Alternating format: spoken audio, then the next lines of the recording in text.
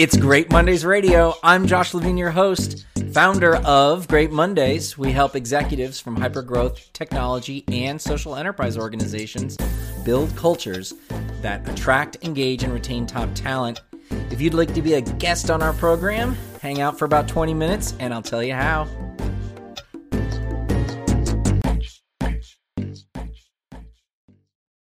All right, welcome back to Great Mondays Radio. Today, Willie Jackson of The Ready Set, a diversity strategy firm, is with us. He's someone that I've known for a few years now, doing some really interesting work with leaders around their diversity strategy. And so we wanted to get inside his head and hear what he's been hearing and maybe share some insights around the intersection of culture and diversity strategy. So welcome to Great Mondays Radio, Willie. Thanks for being on. Josh, honored to be here. Yeah. So you're in Brooklyn now, and you've been with the Ready Set for a few years. Tell me a little bit about the work you're doing and how it gives you kind of, I would say, a front row seat into some of the kind of more progressive or more culturally aware, maybe leaders in corporate America.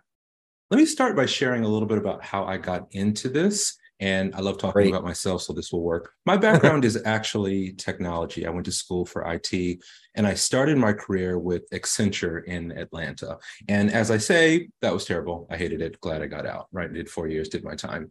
And in truth, I had some maturing to do with another talk show. The point is, I spent about a decade kind of finding my way, figuring out what it is that I wanted to do and how I wanted to do it. And I'm very proud of figuring out things on my own terms, even though it cost me greatly. Again, another conversation for another day. But where it's relevant to what I do today is the uprising in Ferguson, Missouri, specifically Mike Brown's death, impacted me personally. I don't know if this will be video, audio only, but I'm a big black guy.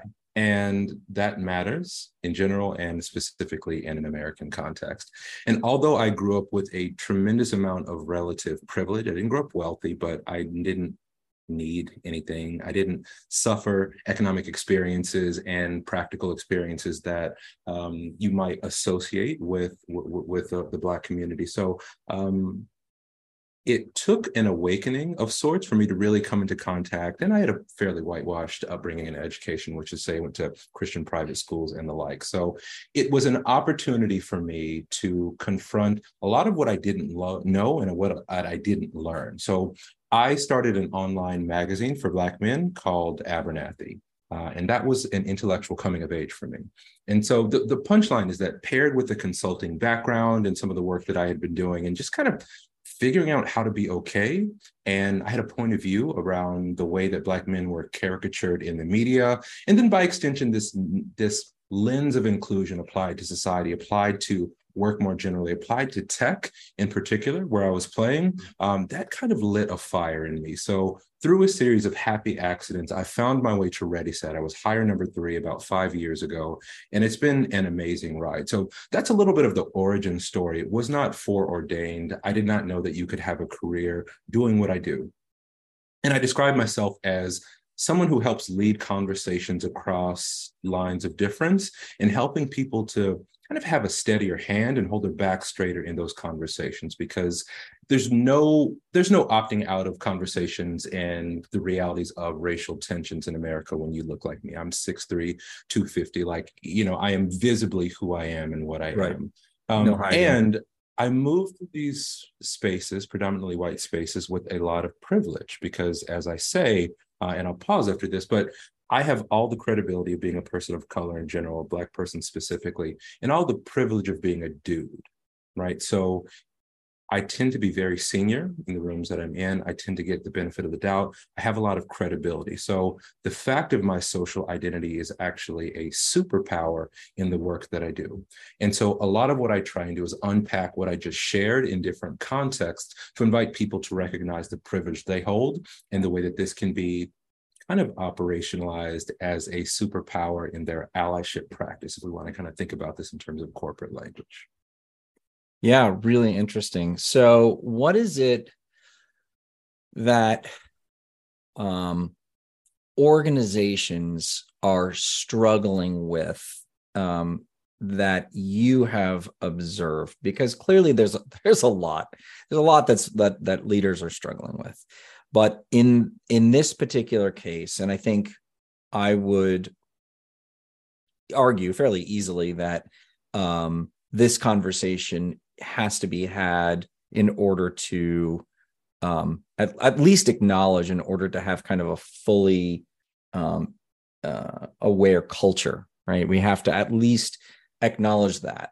So when you are walking into the room, and this could be a question about what are the problems and challenges that you're being asked to address, and it may be that, but it doesn't have to be. When you are, because sometimes I'm asked to solve a particular problem and I walk in and I'm go, oh, that's not the problem that you really need to be solving. So what are we struggling with? Let me share one theme that I consistently see across industry, across geography. People care a lot about doing the right thing, but they're so afraid of saying the wrong thing that they don't say anything at all. In other words, we've been so conditioned to fear using outmoded language or using an inappropriate turn of phrase or just saying the wrong thing to the wrong person on the wrong day. A lot of people in positions of authority and power are just opting out of the whole enterprise and saying, look, it's just not worth it to me, because we recognize that in this politically fraught climate, when language matters, and look, I get called into a lot of spaces where it's a bunch of white people language policing each other and feeling very awkward about not having people of color to quote unquote practice their allyship with. So it gets really awkward, right? It gets really awkward when people feel aligned around their values, but they don't have that representational diversity that maybe maps to their values, and they don't know the right thing to say. So people feel stuck, people feel embarrassed, people have complicated feelings around their privilege, and so it's tough. But this notion of being terrified to say or do the wrong thing is paralyzing so many leaders. And I'll give you an example. In my workshops and sessions, we often put people in sticky scenarios so they can practice working their way through them. And so I might say something like, what would you do if you have a person of color on your team who is underperforming? And you've noticed that they start to show up to meetings without their camera on, assuming a virtual or hybrid context. And you know it might be related to headlines in the news, things that might impact them on the basis of their race or their social identity or whatever the case may be. But you don't want to overstep, and you don't want to say something that's going to cause you to step in it. How do you start to approach that challenge, right? If you come in a little too hot and you're totally off base about the assumption, then you could really embarrass yourself and cause harm to that relationship. And maybe the relationship isn't actually damaged, but you're so embarrassed and you're so ashamed that it causes harm to the dynamic, right? So those are the types of things that we like to unpack live in our conversation with support in breakouts, for example, and debrief them so people have the tools. In other words, if you're first time having a difficult conversation across lines of racial and gender and ethnic difference is live when there's a performance challenge and maybe you're under caffeinated or over caffeinated, or you're jet lagged, or your kids are driving you nuts, or the circumstances aren't perfect, which is to say real life, then you're probably going to mess up. You're probably not going to do your best. So I try and create the conditions where people are kind to themselves, this is one of our community agreements, and kind to each other. Give yourself the grace to intervene and to speak up imperfectly, because we're never going to nail it right out of the gate, right? So that's an example of what's top of mind for a lot of people. How do I react when I see a headline about a murder in the news? And I want to mention it to my Black employee, but I don't want to trigger them by bringing something to their attention that they weren't aware of and they didn't actually want to discuss. But I also want to demonstrate that I'm on the right side of history. I want to be an ally. I'm one of the good ones, those sorts of things. It's really, really tricky. One of the good ones. Yeah. Truly, it's really, yeah, we all want to see ourselves as good people. And we're looking, particularly in like progressive liberal circles, we're looking for ways to signal that we're one of the good ones, right? And that signaling can get people into a lot of trouble. So that's just an example of some of what's top of mind for leaders that I support. So if you are a leader listening to this podcast and maybe you've found yourself in a scenario where you're like, I don't know if I should say something, or is there a mindset? Is there a way of considering how to address? Obviously, we can't talk about all the particular challenges, and we don't need to even talk about the one that you just shared, but is there some advice that is something that you can share now that might at least help start the conversation, make it okay to advance that? Because what I hear you saying is not having the conversation is not the answer either. Yeah, so it's deeply personal, right? And I'll offer some general guidance. One is a reflection, and the other is more tactical. The reflection is, notice where you are. Are you looking to offload some anxiety, some guilt, some icky feelings, right? Are you looking to metabolize those? If so, pause, work on that, address that first. Because if you are shedding all of this emotional energy and the other person has to metabolize it, then that's going to make for a challenging conversational dynamic. So step one, get your house in order. Like, make sure that you can show up to that conversation with a solid emotional base. And what is your motivation base. I think maybe is absolutely. What is your motivation? Are you trying to feel better about the world? Right. And then implicitly asking that person to say everything's okay and make it okay for you, because that probably runs counter to your actual goals. So that's one thing. Check in with yourself. Thing number two, I'll give you a tactical step. Allow people to opt into the conversation instead of forcing them to opt out if they don't want to have the conversation. In other words, if you are senior to this individual, there's a power dynamic. And so if you show up in a moment of inspiration on a Tuesday morning in your one-on-one and say, hey, I saw this, insert terrible headline in the Times, wanted to check in and see if you're okay. That's a little weird. That's a challenging place to enter the conversation, particularly if you don't have the kind of trust and rapport that makes that conversation okay, right? We have to recognize and remember that we're operating with a dearth of trust, particularly across lines of difference, if we haven't spent time building that rapport and building that trust. And so instead of springing that conversation on the person, and because you're their manager, they feel compelled or obligated to engage you in that conversation, which might give you what you want in the moment, but might not be healthy for the relationship in general. Right. You could send them an email and you could say, hey, I've been working on X, or I noticed that there have been some really uncomfortable things taking place in the news.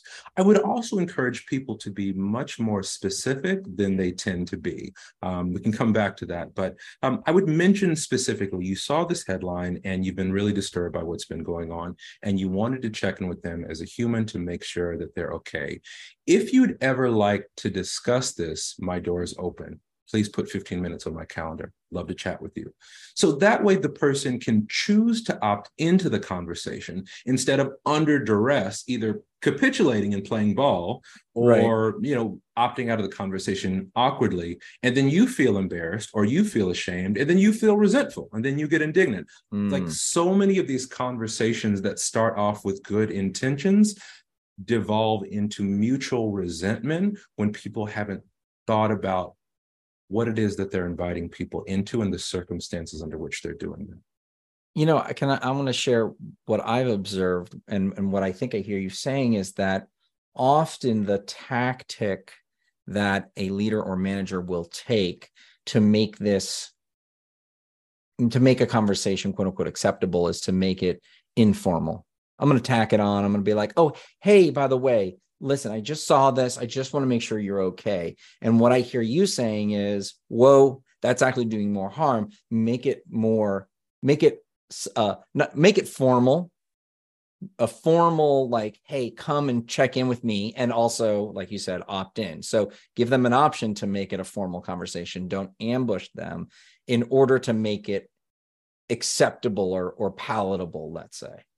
Give people the option, give people the choice to opt in. So, based on generational differences. Look, there are 5 generations in the workplace. I don't need to tell you this. There are 5 generations in the workplace today that show up with completely different values, right? Gen Z is wrecking shop. They are gender fluid. They are demanding inclusion. They're demanding that their leaders speak and show up in a certain way, and they want to work for mission-driven organizations. My father was born in 1944 and picked cotton in the rural, segregated South. Oh There my was no diversity and inclusion when my God. father, was coming into the workplace. He walked off the farm and joined the military when he was 18, right? So completely different context, completely different set of expectations in the workplace. So Right. we have senior executives that grew up during segregation, right? So they just have a different set of expectations. They have seen so many different things, and their level of tolerance is going to be very different. Their level of comfort is going to be very, very different than somebody entering into the workplace, with their first job as a marketing associate at an ad firm or something like that. So it's just, we have to remember that we have different expectations, different levels of comfort, and different levels of comfort in terms of how we like to communicate. Younger folks are much more comfortable communicating with mediated by technology, right? And you ask them for a one-on-one, instant panic attack, right? So it's we have to calibrate for that. It's almost as And bad as making a phone call, right? You're like, oh, don't, come on. what? Do not call me. What are you Let's talking about? not be unreasonable here. Yeah, absolutely. So all of these things are playing in the background. So we want to be really intentional about the way that we do it. So I'll give you one specific example. I remember when the George Floyd video started circulating, and I had long since broken up with traumatic videos of Black bodies suffering violence. And so when I literally got a text from my friend who was in the woods with some HR professionals doing God knows whatever HR professionals do in the woods when you're this person. And, she was like, can we hop on the phone really quickly and talk about this? And she was a white woman. She was very much fired up and wanting to be a part of a positive conversation.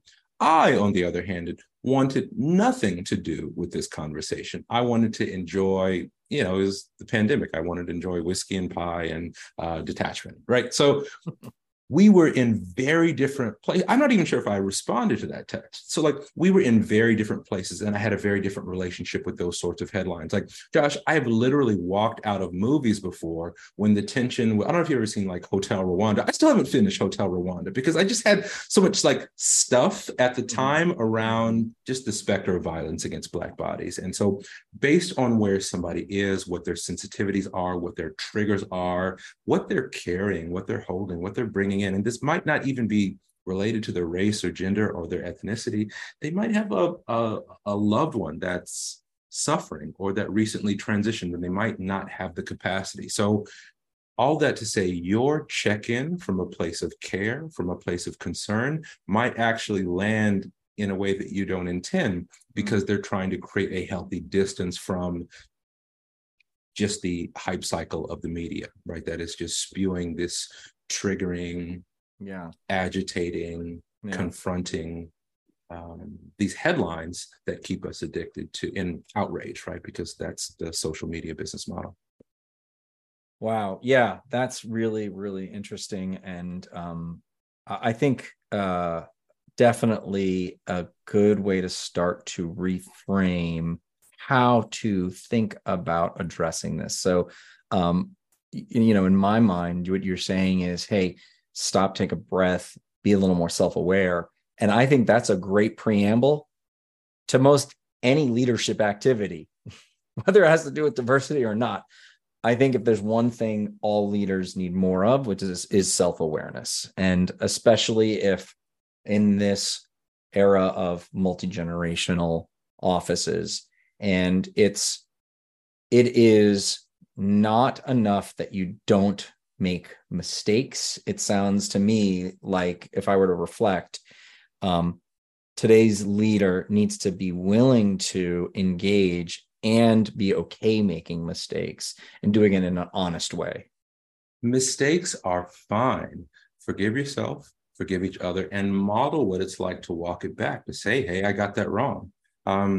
I'll tell you a quick anecdote. I was doing a workshop in Salt Lake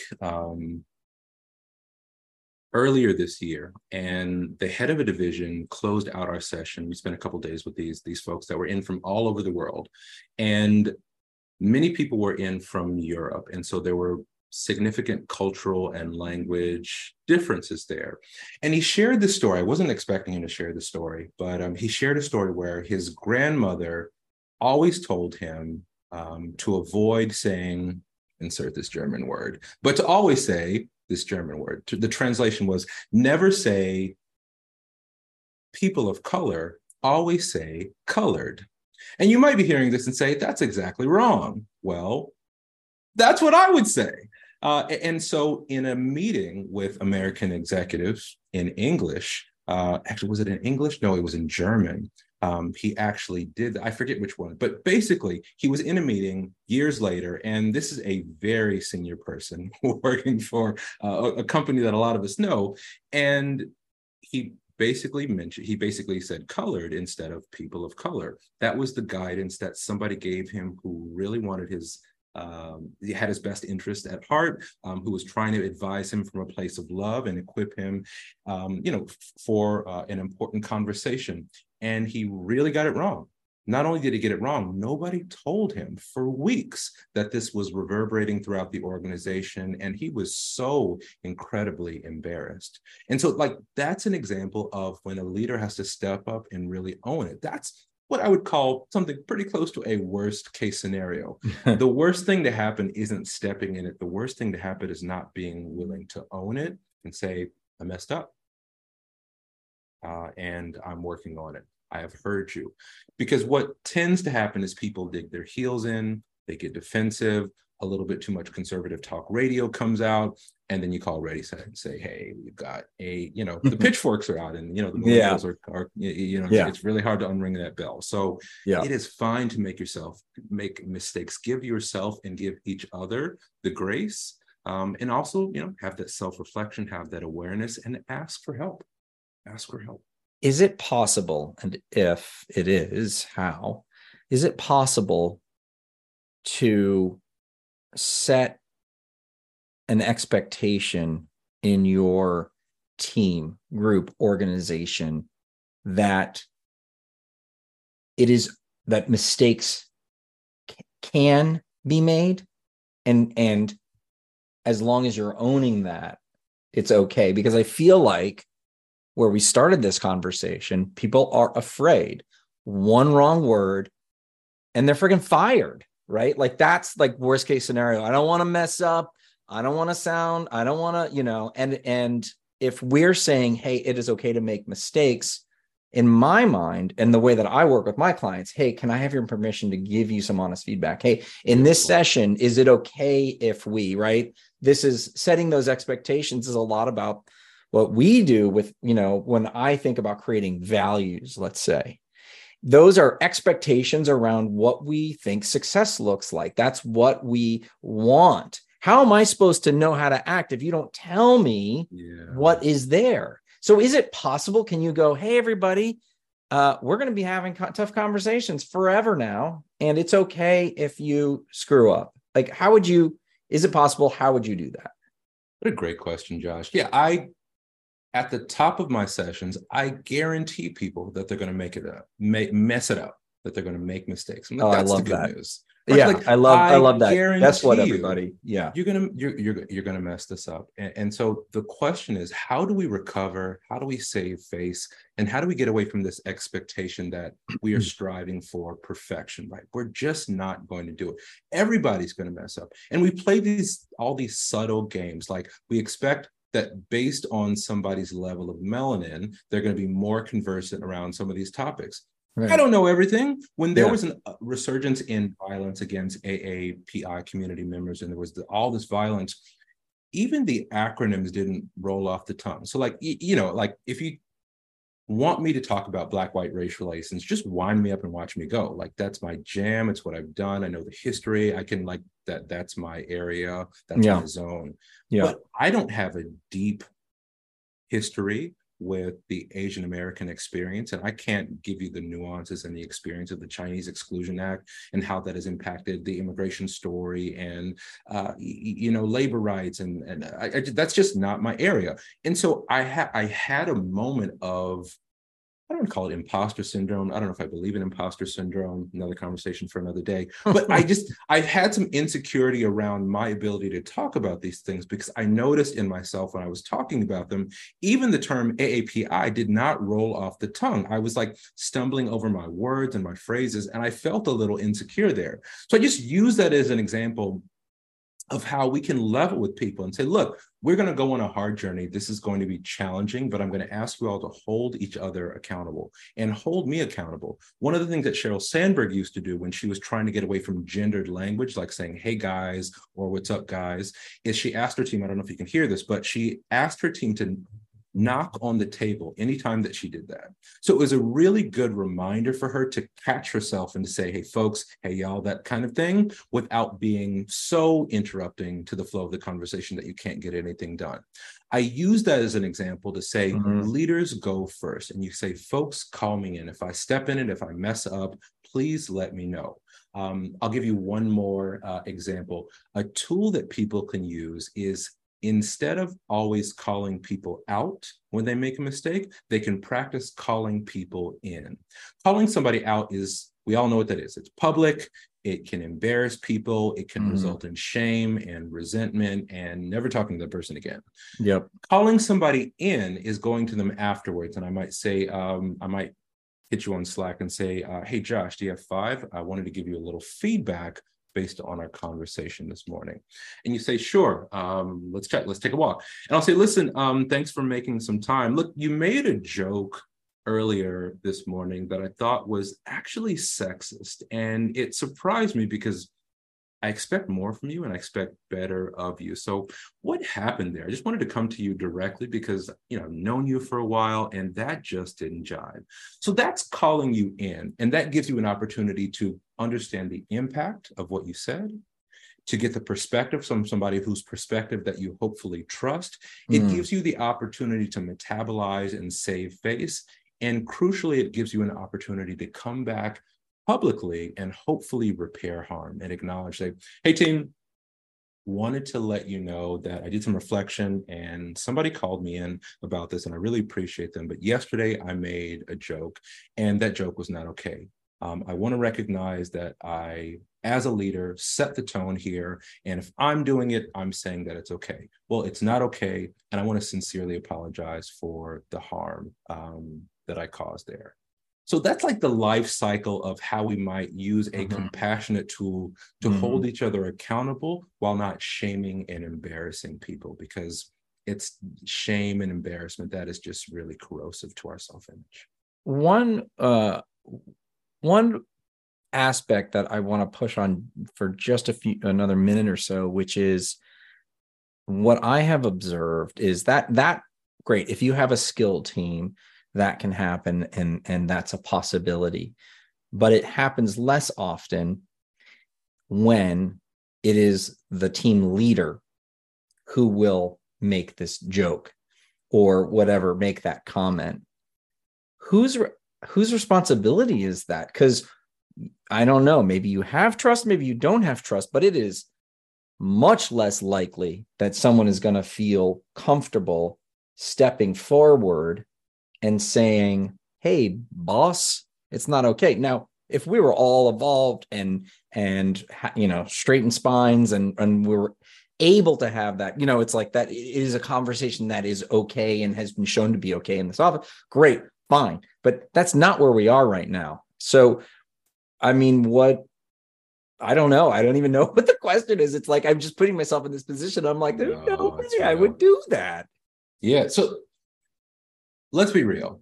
I love being able to pay rent. I love not being unemployed. Yeah. And I am not encouraging people to get fired up and risk it all on the basis of, an inappropriate joke that your boss made. That is not what I'm saying. What I am suggesting is that there are things that we can do. I have I call it the minimum viable interruption. So we have it in our head. I don't know if this joke is going to land. We have it in our head that in order to intervene when harm occurs, we need to like freestyle Martin Luther King's "I Have a Dream" speech to perfection. Like we really need to be blameless and be able to categorize the kind of bias and harm it is. I don't think that's the case. It might be something as simple as saying, "Yikes," or "Really?" or putting a question mark in chat, right? So if you're noticing something that's not okay and you're around other people, somebody else is probably noticing it as well.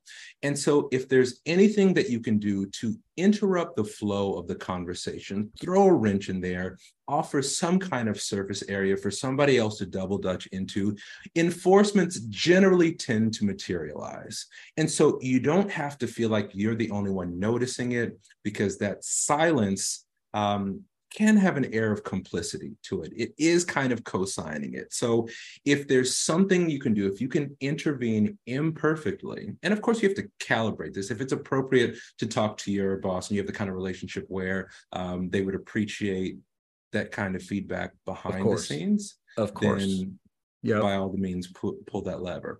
If they're excoriating somebody and being terrible, then you might need to go for a much more confrontational route, as that might be warranted. But I think it depends on your relationship with that person. I think you can also talk to other people and say, "Hey, was that weird to you all? That landed funny for me," right? You can just have these human check-ins with other people. That's what I think. And then maybe work with other people to figure out what your response might That's be. where I'm going, right? So I'm thinking, all right, the question mark or the yikes feels, might call it passive aggressive, right? Where it's sort of like, and that leader, most likely, if they've made that comment before, they're not, it's they just don't hear it. So I'm actually thinking, what usually happens is the side chat, which is the benefit of Zoom, is I'm going to, say chat to Willie, and I'm going to say, "Yo, what the fuck was that?" And you're like, "Yeah, that was awful." So now we have a little bit of camaraderie. I can release a little bit of that tension.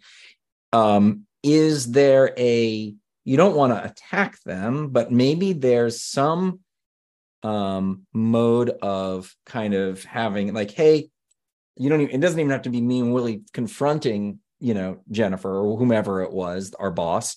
It can just be, I can come in and say, "Hey, quick, I need a quick second." And I can just invoke the other person and say, "Hey, we noticed that this was, this happened." So maybe you get a couple more bravery points by bringing in somebody else, at least citing them. That maybe that could be. And again, I'm just picking up and thinking about what you're saying and making me think about it. But I think there could be something there, at least for me. That's what I would feel like if I could have that. All depends on the situation. All depends on the details. You might want to say something like, "Hey, wanted to let you know, based on some side conversations, that joke landed poorly. Not sure you want to address that or if you want to address that at all, but wanted to let you know." Right. That, So it's not me, I'm the messenger. And they're like, "Well, would you agree?" And you can decide whether you want to say that or not. Yeah, it also depends on what kind of person you are. I am very non-confrontational. I will go to great lengths not to experience the discomfort. Yeah, so like I am violently non-confrontational. I also use humor as a tool to lighten the mood. And so terms and conditions apply. You don't want to make a joke in a way that trivializes the harm that occurs and that rewards the person who's doing the bad behavior. Right. But you can deploy humor or just quickness on your feet to arrest something. I mean, one way to do this in the moment, and this is like classic, like if, for example, a guy is making a sexist joke to a woman, just ask him to explain the joke.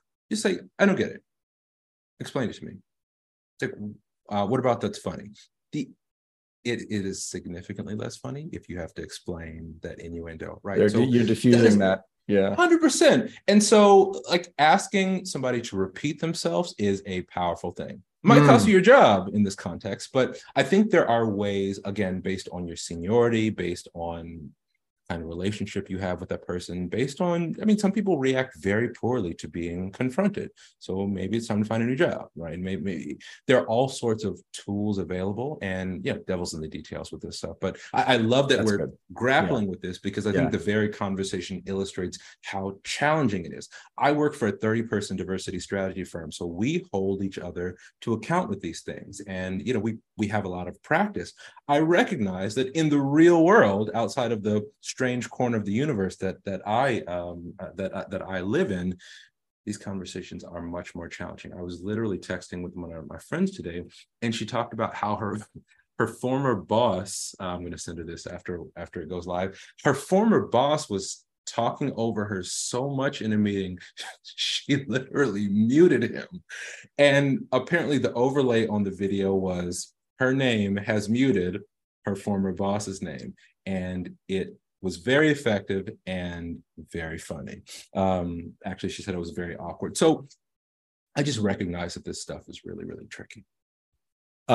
Willie Jackson, thank you so much for spending some time teaching me and us about this. I really, obviously this is a critical series of conversations that needs to happen. And so I so appreciate you sharing your wisdom.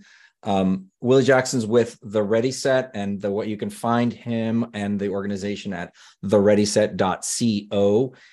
Anything else you want to share? Final thoughts, Willie, before we go? We need your voice. Don't get dejected. I know it's hard. I know there's a lot of work to do, but we desperately need your voice. Thank you for your effort, Josh. Thank you for this platform. And this was a treat. Thanks for listening to Great Mondays Radio. Hey, if you want to be a guest, head over to greatmondays.com/radio. We'd love to hear from you. And if you think this episode was interesting and your friends and fans would enjoy it, please share on social media. And if you want to get more people to understand the power of company culture in business today, please rate and review Great Mondays Radio on your podcasts app or podcast feed. It really helps us reach more people. If you want to make sure to hear more candid conversations with culture leaders, subscribe to Great Mondays Radio. And I'd love to connect with you. Find me on LinkedIn at AKA Josh Levine, on YouTube at Great Mondays, and you can always email me, josh@greatmondays.com. Find out more about our work with hypergrowth technology and social enterprise organizations, or grab a copy of our book at greatmondays.com. I'm Josh Levine. Thanks for listening to Great Mondays Radio.